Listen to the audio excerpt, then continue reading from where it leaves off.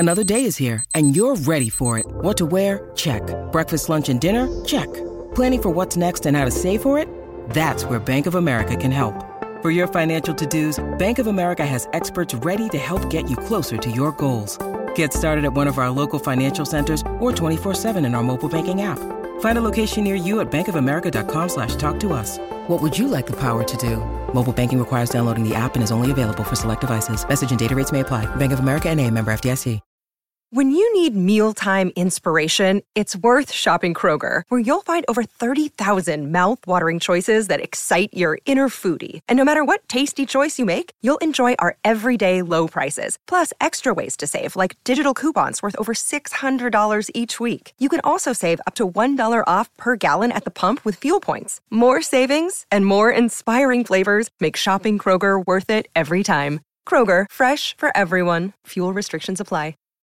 I'm Ken Harbaugh, host of Warriors in Their Own Words.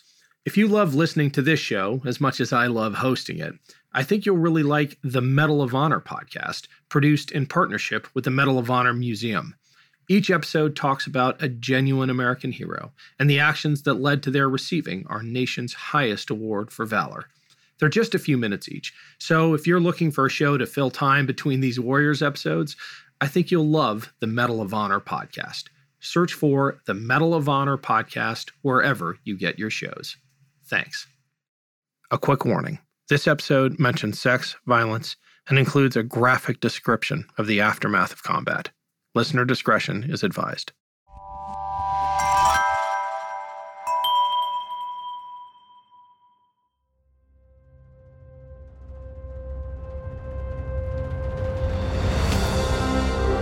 I'm Ken Harbaugh, host of Warriors in Their Own Words. In partnership with The Honor Project, we've brought this podcast back at a time when our nation needs these stories more than ever. Warriors in Their Own Words is our attempt to present an unvarnished, unsanitized truth of what we have asked of those who defend this nation. Thank you for listening, and by doing so, honoring those who have served. Today, we'll hear from Captain Shad Meshad. Meshad served in Vietnam on a psychiatric team where he evaluated and assisted soldiers dealing with mental health issues. In this final part of his interview, he talks about the rest of his service in Vietnam, including the most traumatic night of his life, and how he continued to help veterans after he returned home.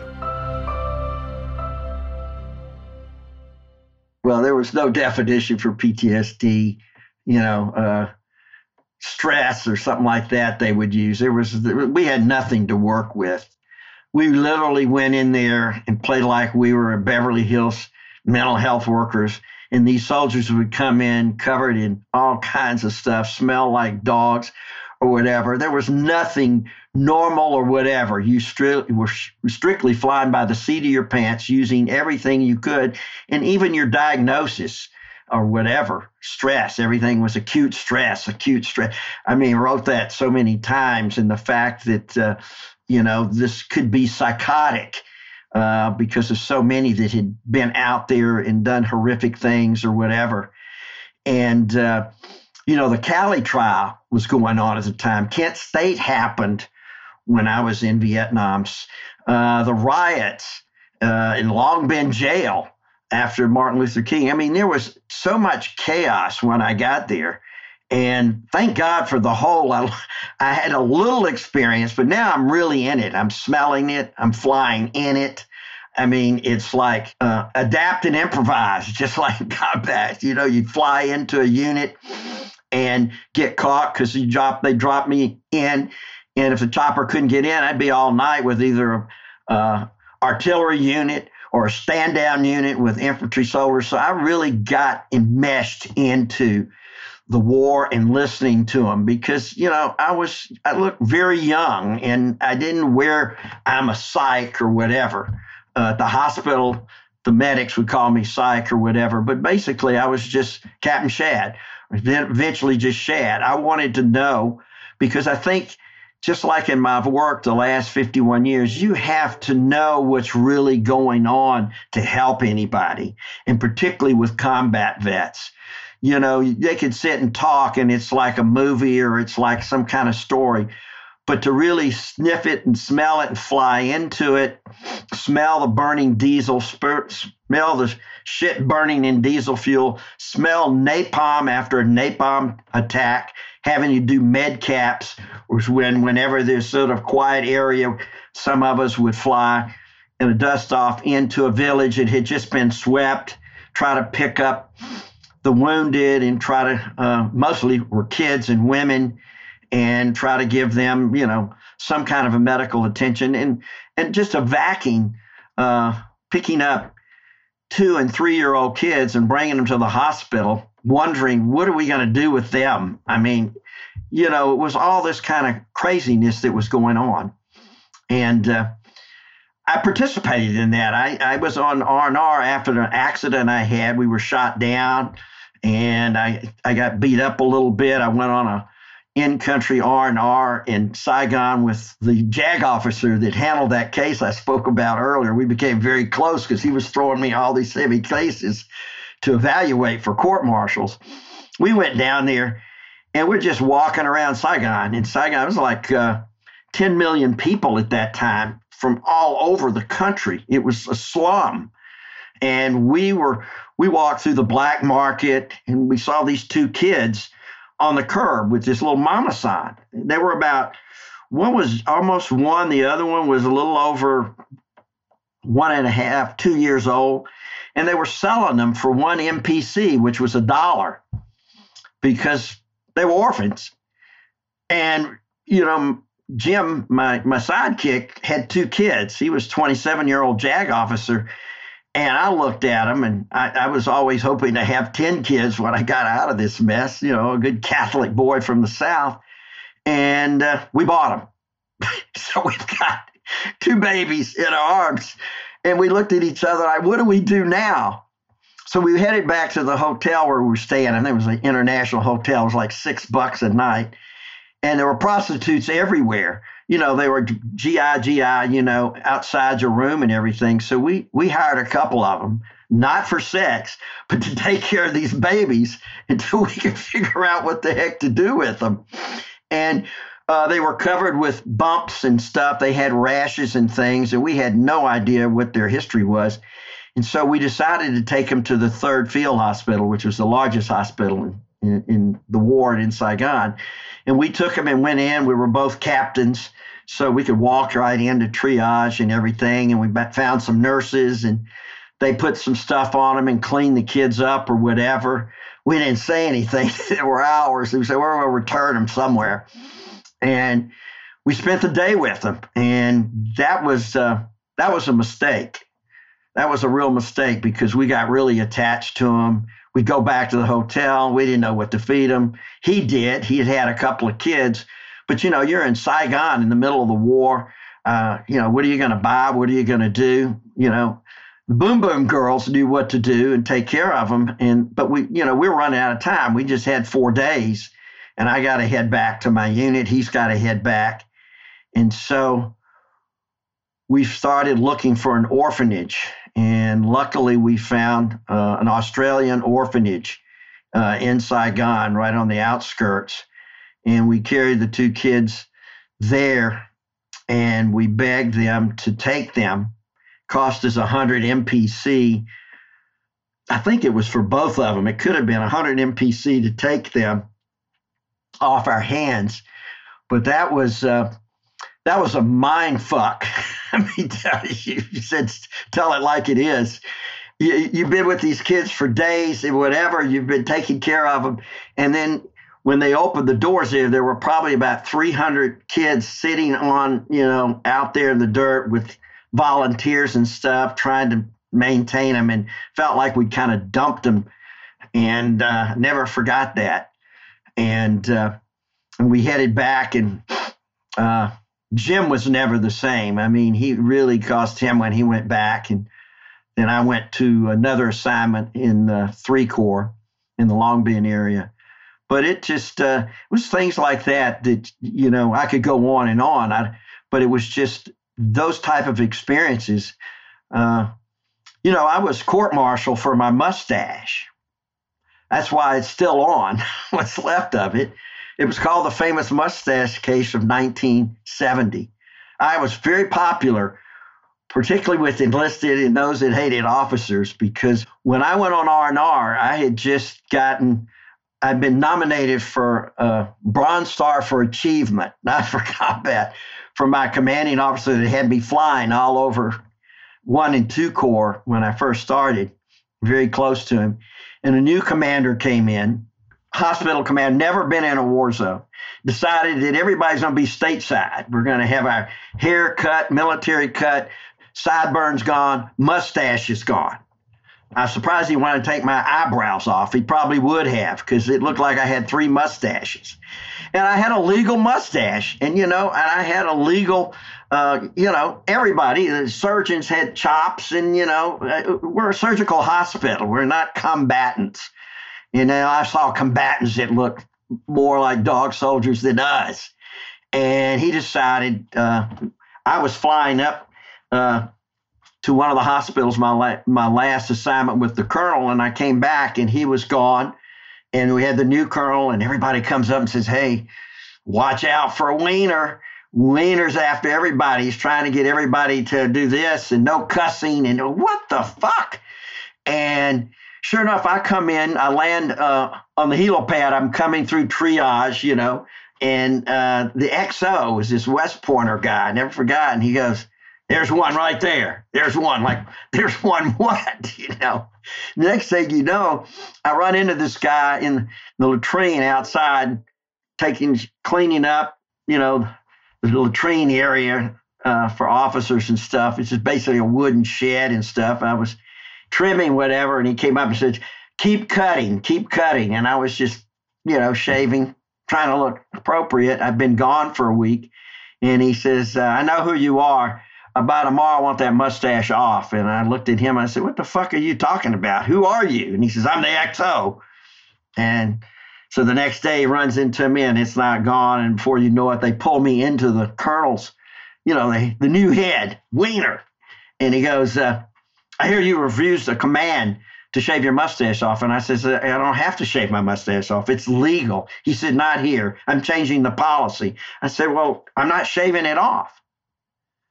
And he said, you're going to have repercussions. So I left and I'm going, man, everybody's looking. What's going on?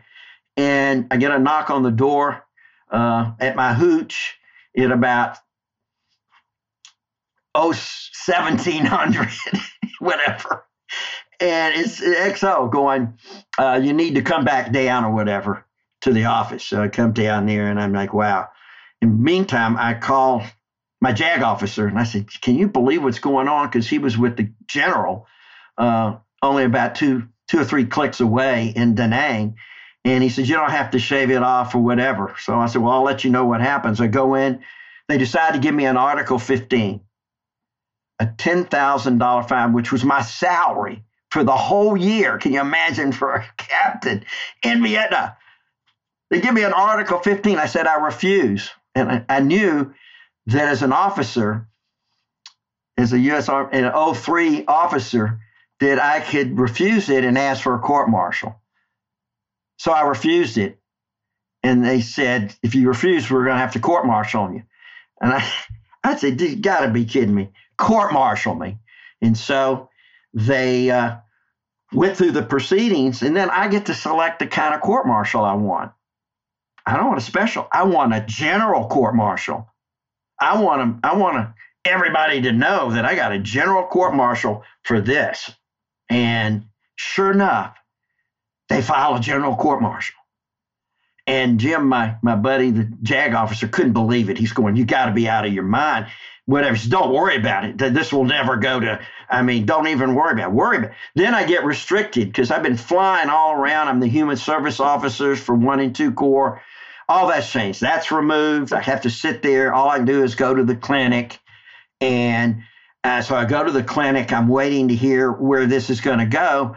And I'm not choking, but I'm going, wow. I was going up for a Bronze Star, and a month later, I'm going up for a general court-martial. Just kind of hit me how absurd this is, like everything else. So all of a sudden, I get the notice, and the court-martial it's in early September. I'm grounded and the paperwork goes over to the general. Of course, my JAG officer works for the general, but it's processed. And he's going through the paperwork. I wasn't there. And the commander and the XO were there over at the general's command office. And he pulls up the accusations about refusing to shave a mustache. He looks at Jim, he looks at that, and he says, "What the fuck is going on in this army?" The commander, within a month, was removed of his command. The XO was removed from his command. But I had to be punished. The head of psychiatry came up from Saigon, heard about this mental health person that's a problem going up against the commands. So I get transferred down south to Free Corps. That was my punishment because they couldn't punish me.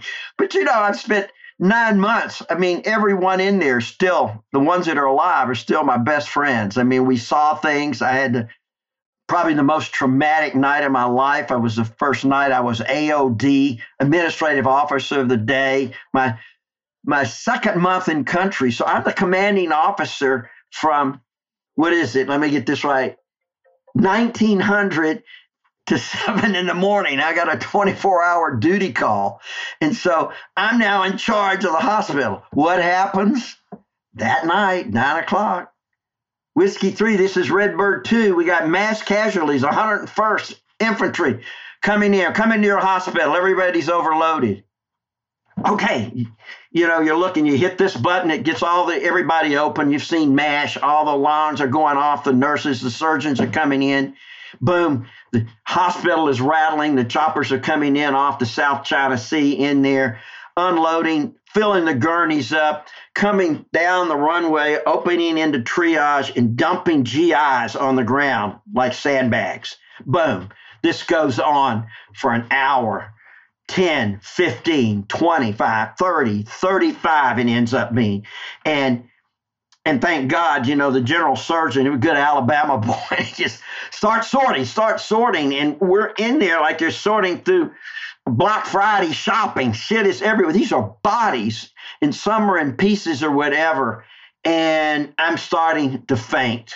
I mean, it was just trying to drag and see who's screaming and who's what. It was total chaos for me. And the surgeons are coming in and the medics are getting in control. And Big Jim pops me. He says, "I need you." Bam, he hits me. And, okay. And we had like 4 tables, 4 at a time to get up on the table. But I throw this big Green Beret, this red-headed kid, he's a captain. Get him up on the table, and I'm starting to see, what's going on. I mean, it's hysteria because people are screaming and yelling and bodies are being thrown in. The choppers are rattling the thing. And Big Williams, the surgeon, comes over and says, pushes him off the table. He says, "Only the live ones." And I look, when he threw him off there, the back of his head was gone. He looked totally normal to me facing up. And it was like, wow. And it was one thing after another. And next thing, there's this guy screaming. I go down there and I look down and there's just a half a body. And he's talking to me. "Tell my mother, God, pray for, don't let me die." I says, you're not going to die. You're not going to die. I'm here with you. And I'm looking down and I'm seeing there's nothing down there. And he's just bleeding out and he succumbs. And I couldn't get his grip off of my hand. Literally, 2 medics had to come over and almost break his hand to unlatch. And that haunted me for a long time. And then, so this goes on all night. Some are going into surgery, some are dead. When things slow down about 3 o'clock, I've got 12 to 13 dead GIs that have been stripped. If they weren't dead already, if they were not stripped, I had to take one at a time with the medic and strip them down. We had a niche on the dog tags. We had to open their jaw, lock the dog tag in. So in case they got messed up or lost or misidentification, at least they could pry the jaw open to get the dog tag out. So we're sitting there stripping them down, and one of the other medics is bringing the body bags, and we had to take all their valuables. They had a bag, this corduroy bag or whatever that had a notch. We put their watches and pictures and stuff. And it was just dramatic, pulling out pictures of their girlfriends, their mothers, their kids, and putting that in the bag and sealing it, and then sticking it in the body bag after you had locked the pallet, and zipping it and then storing it. And did that for about 2 hours. And then I was covered in blood. I mean, it sounds like a horror show, but this was the horrific night of my life. And then I had to go down to the commander's office. I was the temporary commander at 5 a.m. and contact Saigon. And you're trying to write, you got all the names of everything. I had to report the dead, the wounded, this or that. Luckily, one of the assistant sergeants came in to help me because I'm just kind of in shock. And I'm like, wow. And I keep thinking of Big Red, who was this, I had to strip him eventually. And he had all his kids, his second, third tour, Green Beret. And just, he looked totally normal. Didn't have the back of his head. I just weird stuff that I don't think many people will ever see. So 0700 comes in. I go, the new commander comes in and says, you hung in there, kid, or whatever. So far, I go back to my hooch. I collapse. 30 minutes later, medics pounded on my door. I guess I got traumatized by Big Red. I didn't put his stuff, I didn't put it in the body bag. So they said, you've got to go back. And we had these steel connexes where we stored the bodies until during the day when the morgue could come over and pick them up, take them over to Da Nang Air Base. I had to go back into it. It's like 115 degrees. These bodies are in these steel connexes. It's like 140 in there. And I had to find Big Red to put his stuff in. And luckily on the fourth body bag, because I can't even tell you the heat and the stench, I had to strap it on to his neck because rigor mortis had set in. And I went back to my room and I just prayed I would never remember that day.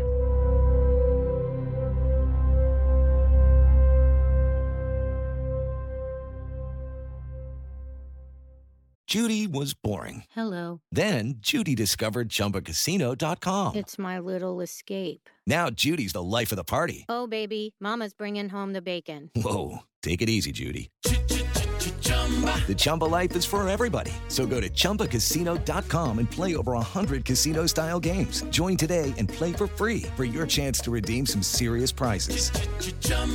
ChumbaCasino.com. No purchase necessary. Void where prohibited by law. 18+ terms and conditions apply. See website for details. Around 10,000 BCE, families and tribes of the ancestors to the people of Britain would arrive in the southern part of the island after crossing from land that bridged from Europe. The Welsh built houses, communities, kingdoms, and continued to survive through Romans, Saxons, Danes, and Normans. The language and culture influenced by these sources continued to change and thrive, becoming ancient and modern at the same time. Join me as we travel through the history, meeting the kings, queens, nobles, and everyday people that create and grew modern Wales from the seeds of the ancient past. Croeso, and welcome to the Welsh History Podcast.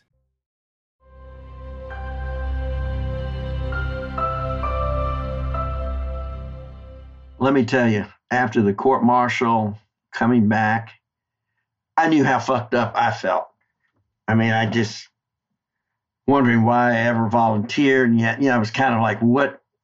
I mean, this was more than I think anybody could handle because I was in so many different settings and whatever. But I remember every time I was locked in with a unit on a stand down or whatever and just thinking I could have been leading that group, maybe lasted a week, and thinking of how they were treated, how poor the services were, how the politics had gotten in by the time I was there, 68, 69, 70.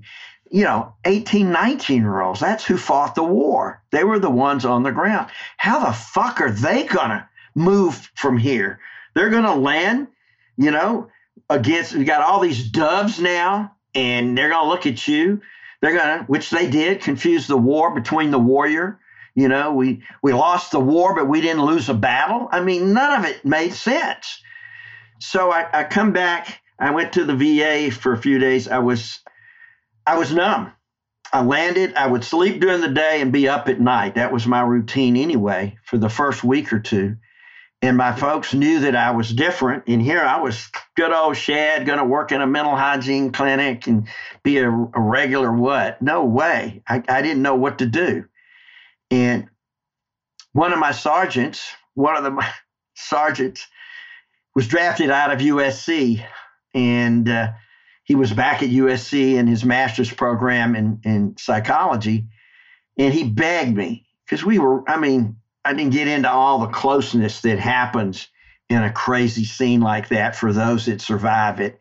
And even the MASH hospitals or whatever, we were all affected. We now know secondary trauma. But anyway, that was down the road. And I just knew, and I didn't know what I was going to do. So I had a 19-year-old girlfriend. I eventually said, I got to get out of here. My folks know I'm different. I can't watch TV because the war's going on. I feel like I should be there. I was more comfortable there. What am I doing home? So I guess had to go see my sergeants in Los Angeles. Here I am. I'm going to LA just to see them. And then I plan to go to San Francisco and unwind. Like so many, you'd hear back to the world, heading to the West Coast, going to San Francisco, hang out with the hippies. I don't know.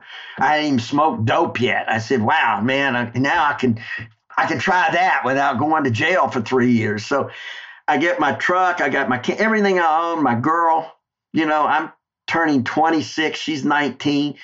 We head across country, and I land into my sergeant's place right near USC and pull in my truck, and it was just hugging him. He says, you got to go with me. He says, it's a lecture, the #1 psychiatrist in the world, head of all psychiatry in the world. He's over NPI at UCLA and over the VA or whatever. And I'm hoping you got to come. I want him to meet you.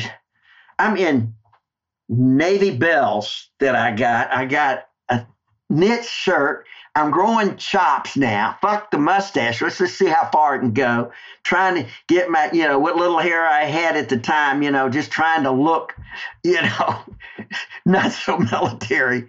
And my girl is, she's blue-eyed, gorgeous blonde down to past her butt.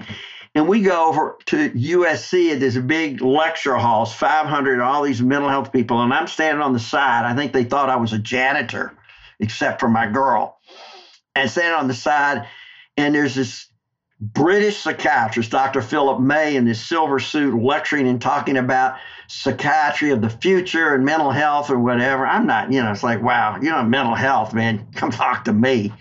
And sure enough, the thing ends, and I'm waiting for Bob, and Bob runs up to him and gets him to meet me. And I'm like, no, I don't want to meet this guy, whatever. And he introduces me to me, and he says, this is my commanding officer in Vietnam, and I just want you to meet my commanding officer. I want you to meet Dr. And he just looked at me and says, you were a mental health officer in Vietnam. I'm taking you to lunch tomorrow. And he says, I have to talk to you. And I said, I'm looking at him. You want to talk to me? What do you want to talk to? He says, no, I want to take you to lunch. I've got to talk to you. And I said, well, I'm leaving to San Francisco. And if he says, tomorrow, and Bob says, no, I'll tell him where it is. It's in Westwood somewhere. I don't know where Westwood is. I haven't seen anything but coming in off 10 into L.A. And so I agree. All right, I'll go for lunch. We're staying in an attic where my sergeant's at, in an old building right across the street from USC. We're just parked there, my truck in the back with everything. So the next day I go to Westwood to this place, right, it's right across from UCLA. And there's Dr. Phil May comes in. I look like a hippie, and he looks like a very conservative psychiatrist with a British accent. And he tells me that he needs the largest VA psychiatric hospital assessed.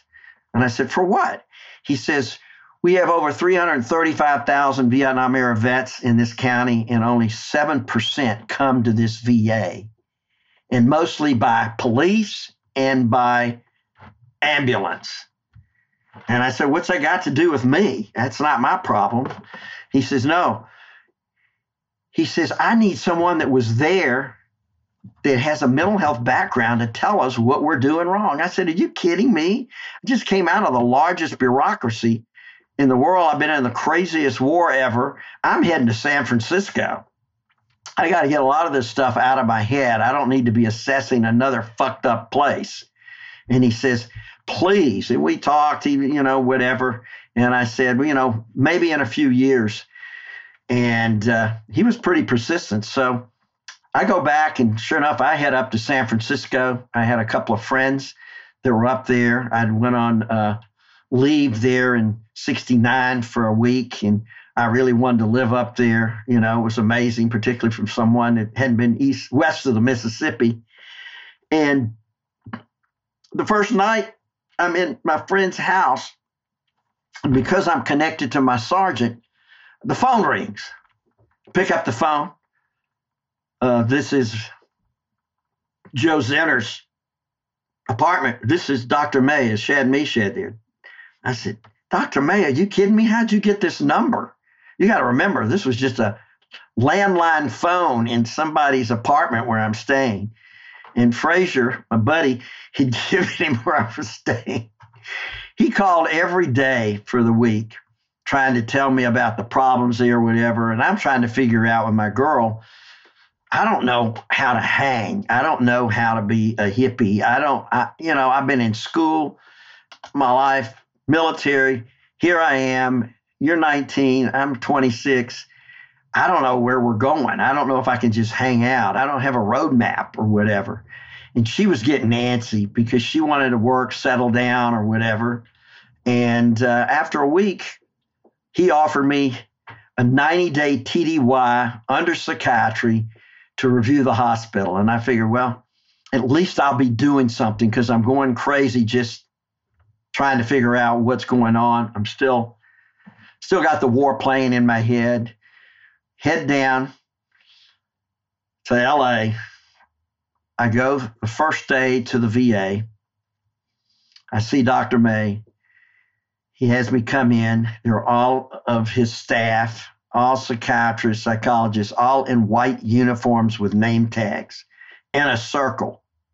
I walk in, my chops have gotten bigger, my hair's a little bushier. I'm still looking like a hippie. And he says, this is the man that is going to evaluate this hospital, from the mental health clinic to the inpatient wards to everything and anything, and give an assessment.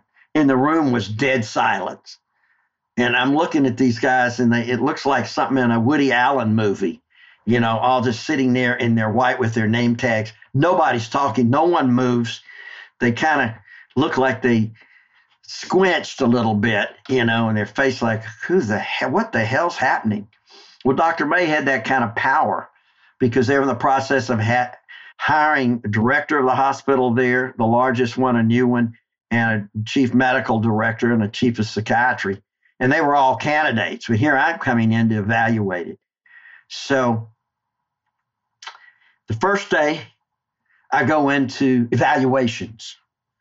Evaluations has this German psychiatrist who's head of evaluations. And he sits there, he talks with a German accent. He almost looked like a SS officer.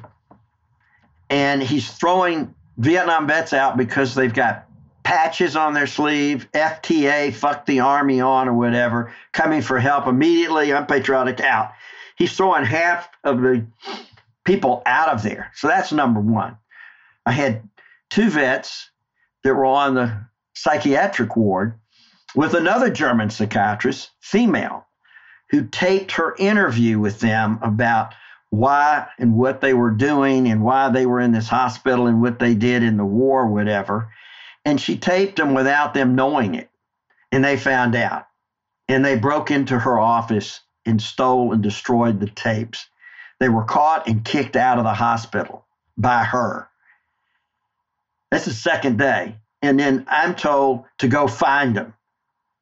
Now I'm in a 3/4-ton truck. I've never been to the beach. They find out they're at Venice Beach. There was an old pier called POP Pier, Condemned Pier. So I drive down there. I finally found it, and they're under there with Time and what's the other magazine? Time and Life or Look magazine, with them interviewing them about the conditions at the VA hospital. And I walk up, and they got beards and long hair, and I sit down and I said, "I'm Shad Meshad. I'm the new mental health person at the VA, Vietnam vet mental health person. And I hear you had some problems." And they looked at me like, "Who the hell are you?" And I said, "Yeah, I hear you got kicked off the war, and I want to take you back. I'm concerned." "You're concerned? Who are you?" And I sat down with them, and one of them was a Southern boy from Texas. So he recognized my accent before we were talking, and I just talking like I would if I meet another vet about where I was, what I did, and whatever. And he said, "Okay." Threw him in the truck, didn't have a phone, drove back up to the hospital, go into the administrative thing with these two guys. And Dr. May has them put in a special room in the administration building and assigned me to them. And that was the start of the journey. And I, from there on, after I did the 90-day assessment, I gave the hospital an FF plus. And why all these problems, from admissions to the fact that the staff were afraid of Vietnam vets. Vietnam vets were treated like they were third-class citizens coming in. Nobody wanted to work with them. That got around because the VA didn't have a great reputation anyway, as far as being a warm and fuzzy place to trust. And so they said, "Okay, we want you to deal with it and fix it. We'll start your own unit." So I started the Vietnam Veterans Resocialization Unit, and I hired a couple of street vets and a VSO, a veteran service officer, whatever. And I said, "I'll bring them to you, but you're not going to find them here." So I went out back to Venice Beach, where these guys took me back and showed me that POP Pier, the Condemned Pier, housed over 250 Vietnam vets. I said, "Really? It just looks like an old pier standing there." So they took me in through a trap door upstairs to the pier, and the whole world opened up.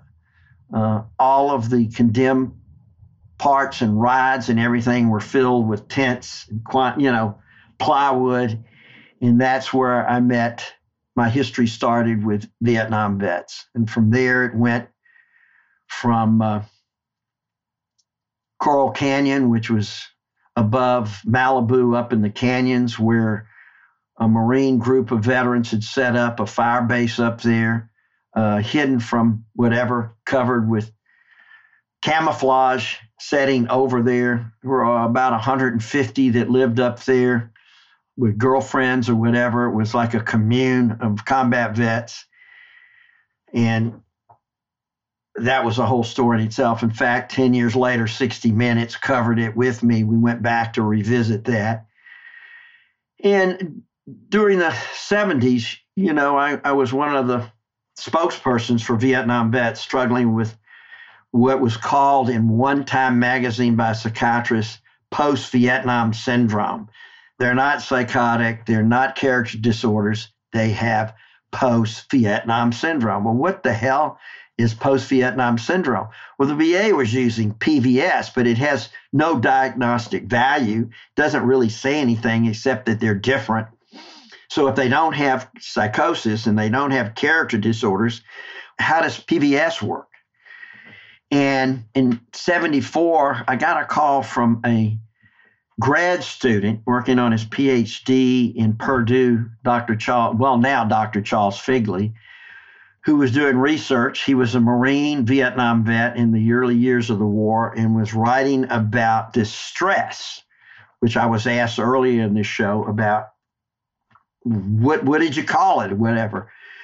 Well, he was calling it delayed post-traumatic stress. Delayed traumatic stress. We didn't have all, that's all we had. So we went to a conference 3 years in a row, the APA, talking about delayed traumatic stress. We kept fighting them to say, hey, this is a condition. It needs to be in the psychiatric cookbook, textbook. It needs to be in there. By 1978, Figley edited and published a book called Delayed Stress Amongst Vietnam Vets. By that time, many of us had been squawking. We saw the war end, 1975. We saw the POWs come back partially.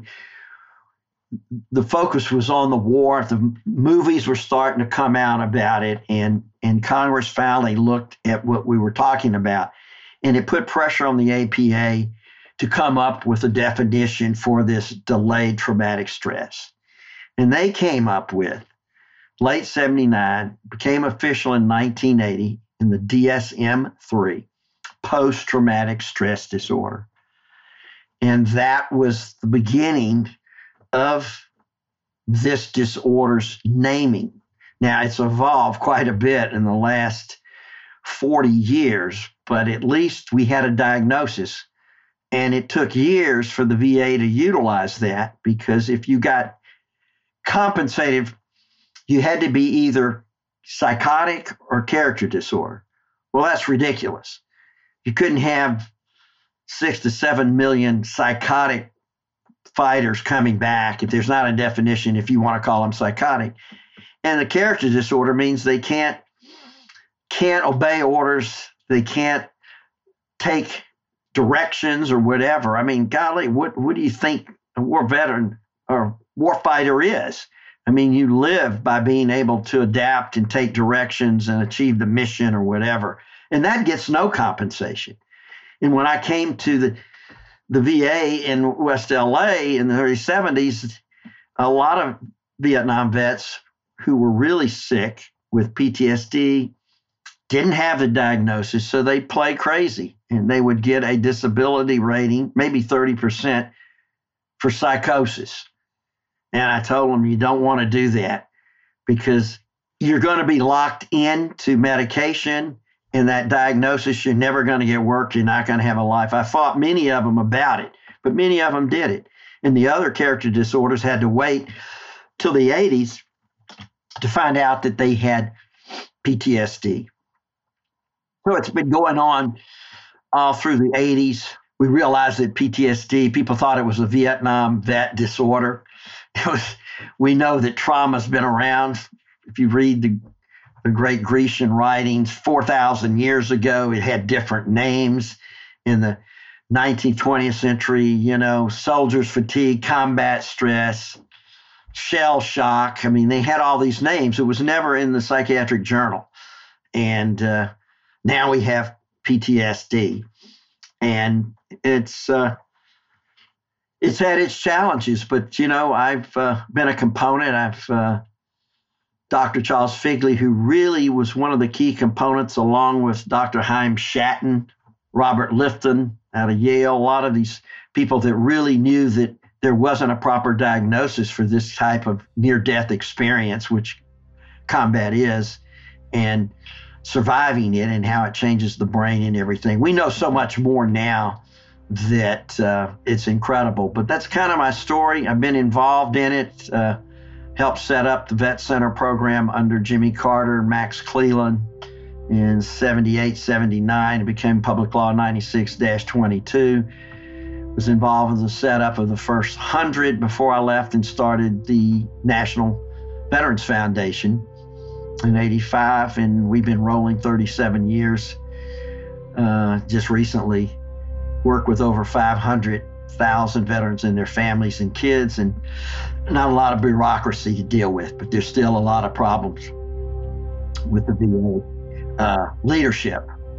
And that's pretty much a quick version of my history. That was Captain Shad Meshad. To learn more about him, check out his memoir, Captain for Dark Mornings. The link is in the show description. Thanks for listening to Warriors in Their Own Words. If you have any feedback, please email the team at kharbaugh@evergreenpodcasts.com. We're always looking to improve the show. For updates and more, follow us on Twitter at @team_Harbaugh. And if you enjoyed this episode, don't forget to rate and review. Warriors in Their Own Words is a production of Evergreen Podcasts in partnership with the Honor Project. Our producer is Declan Roars. Bridget Coyne is our production director, and Sean Rule-Hoffman is our audio engineer. Special thanks to Evergreen executive producers Joan Andrews, Michael DeAloia, and David Moss. I'm Ken Harbaugh, and this is Warriors in Their Own Words.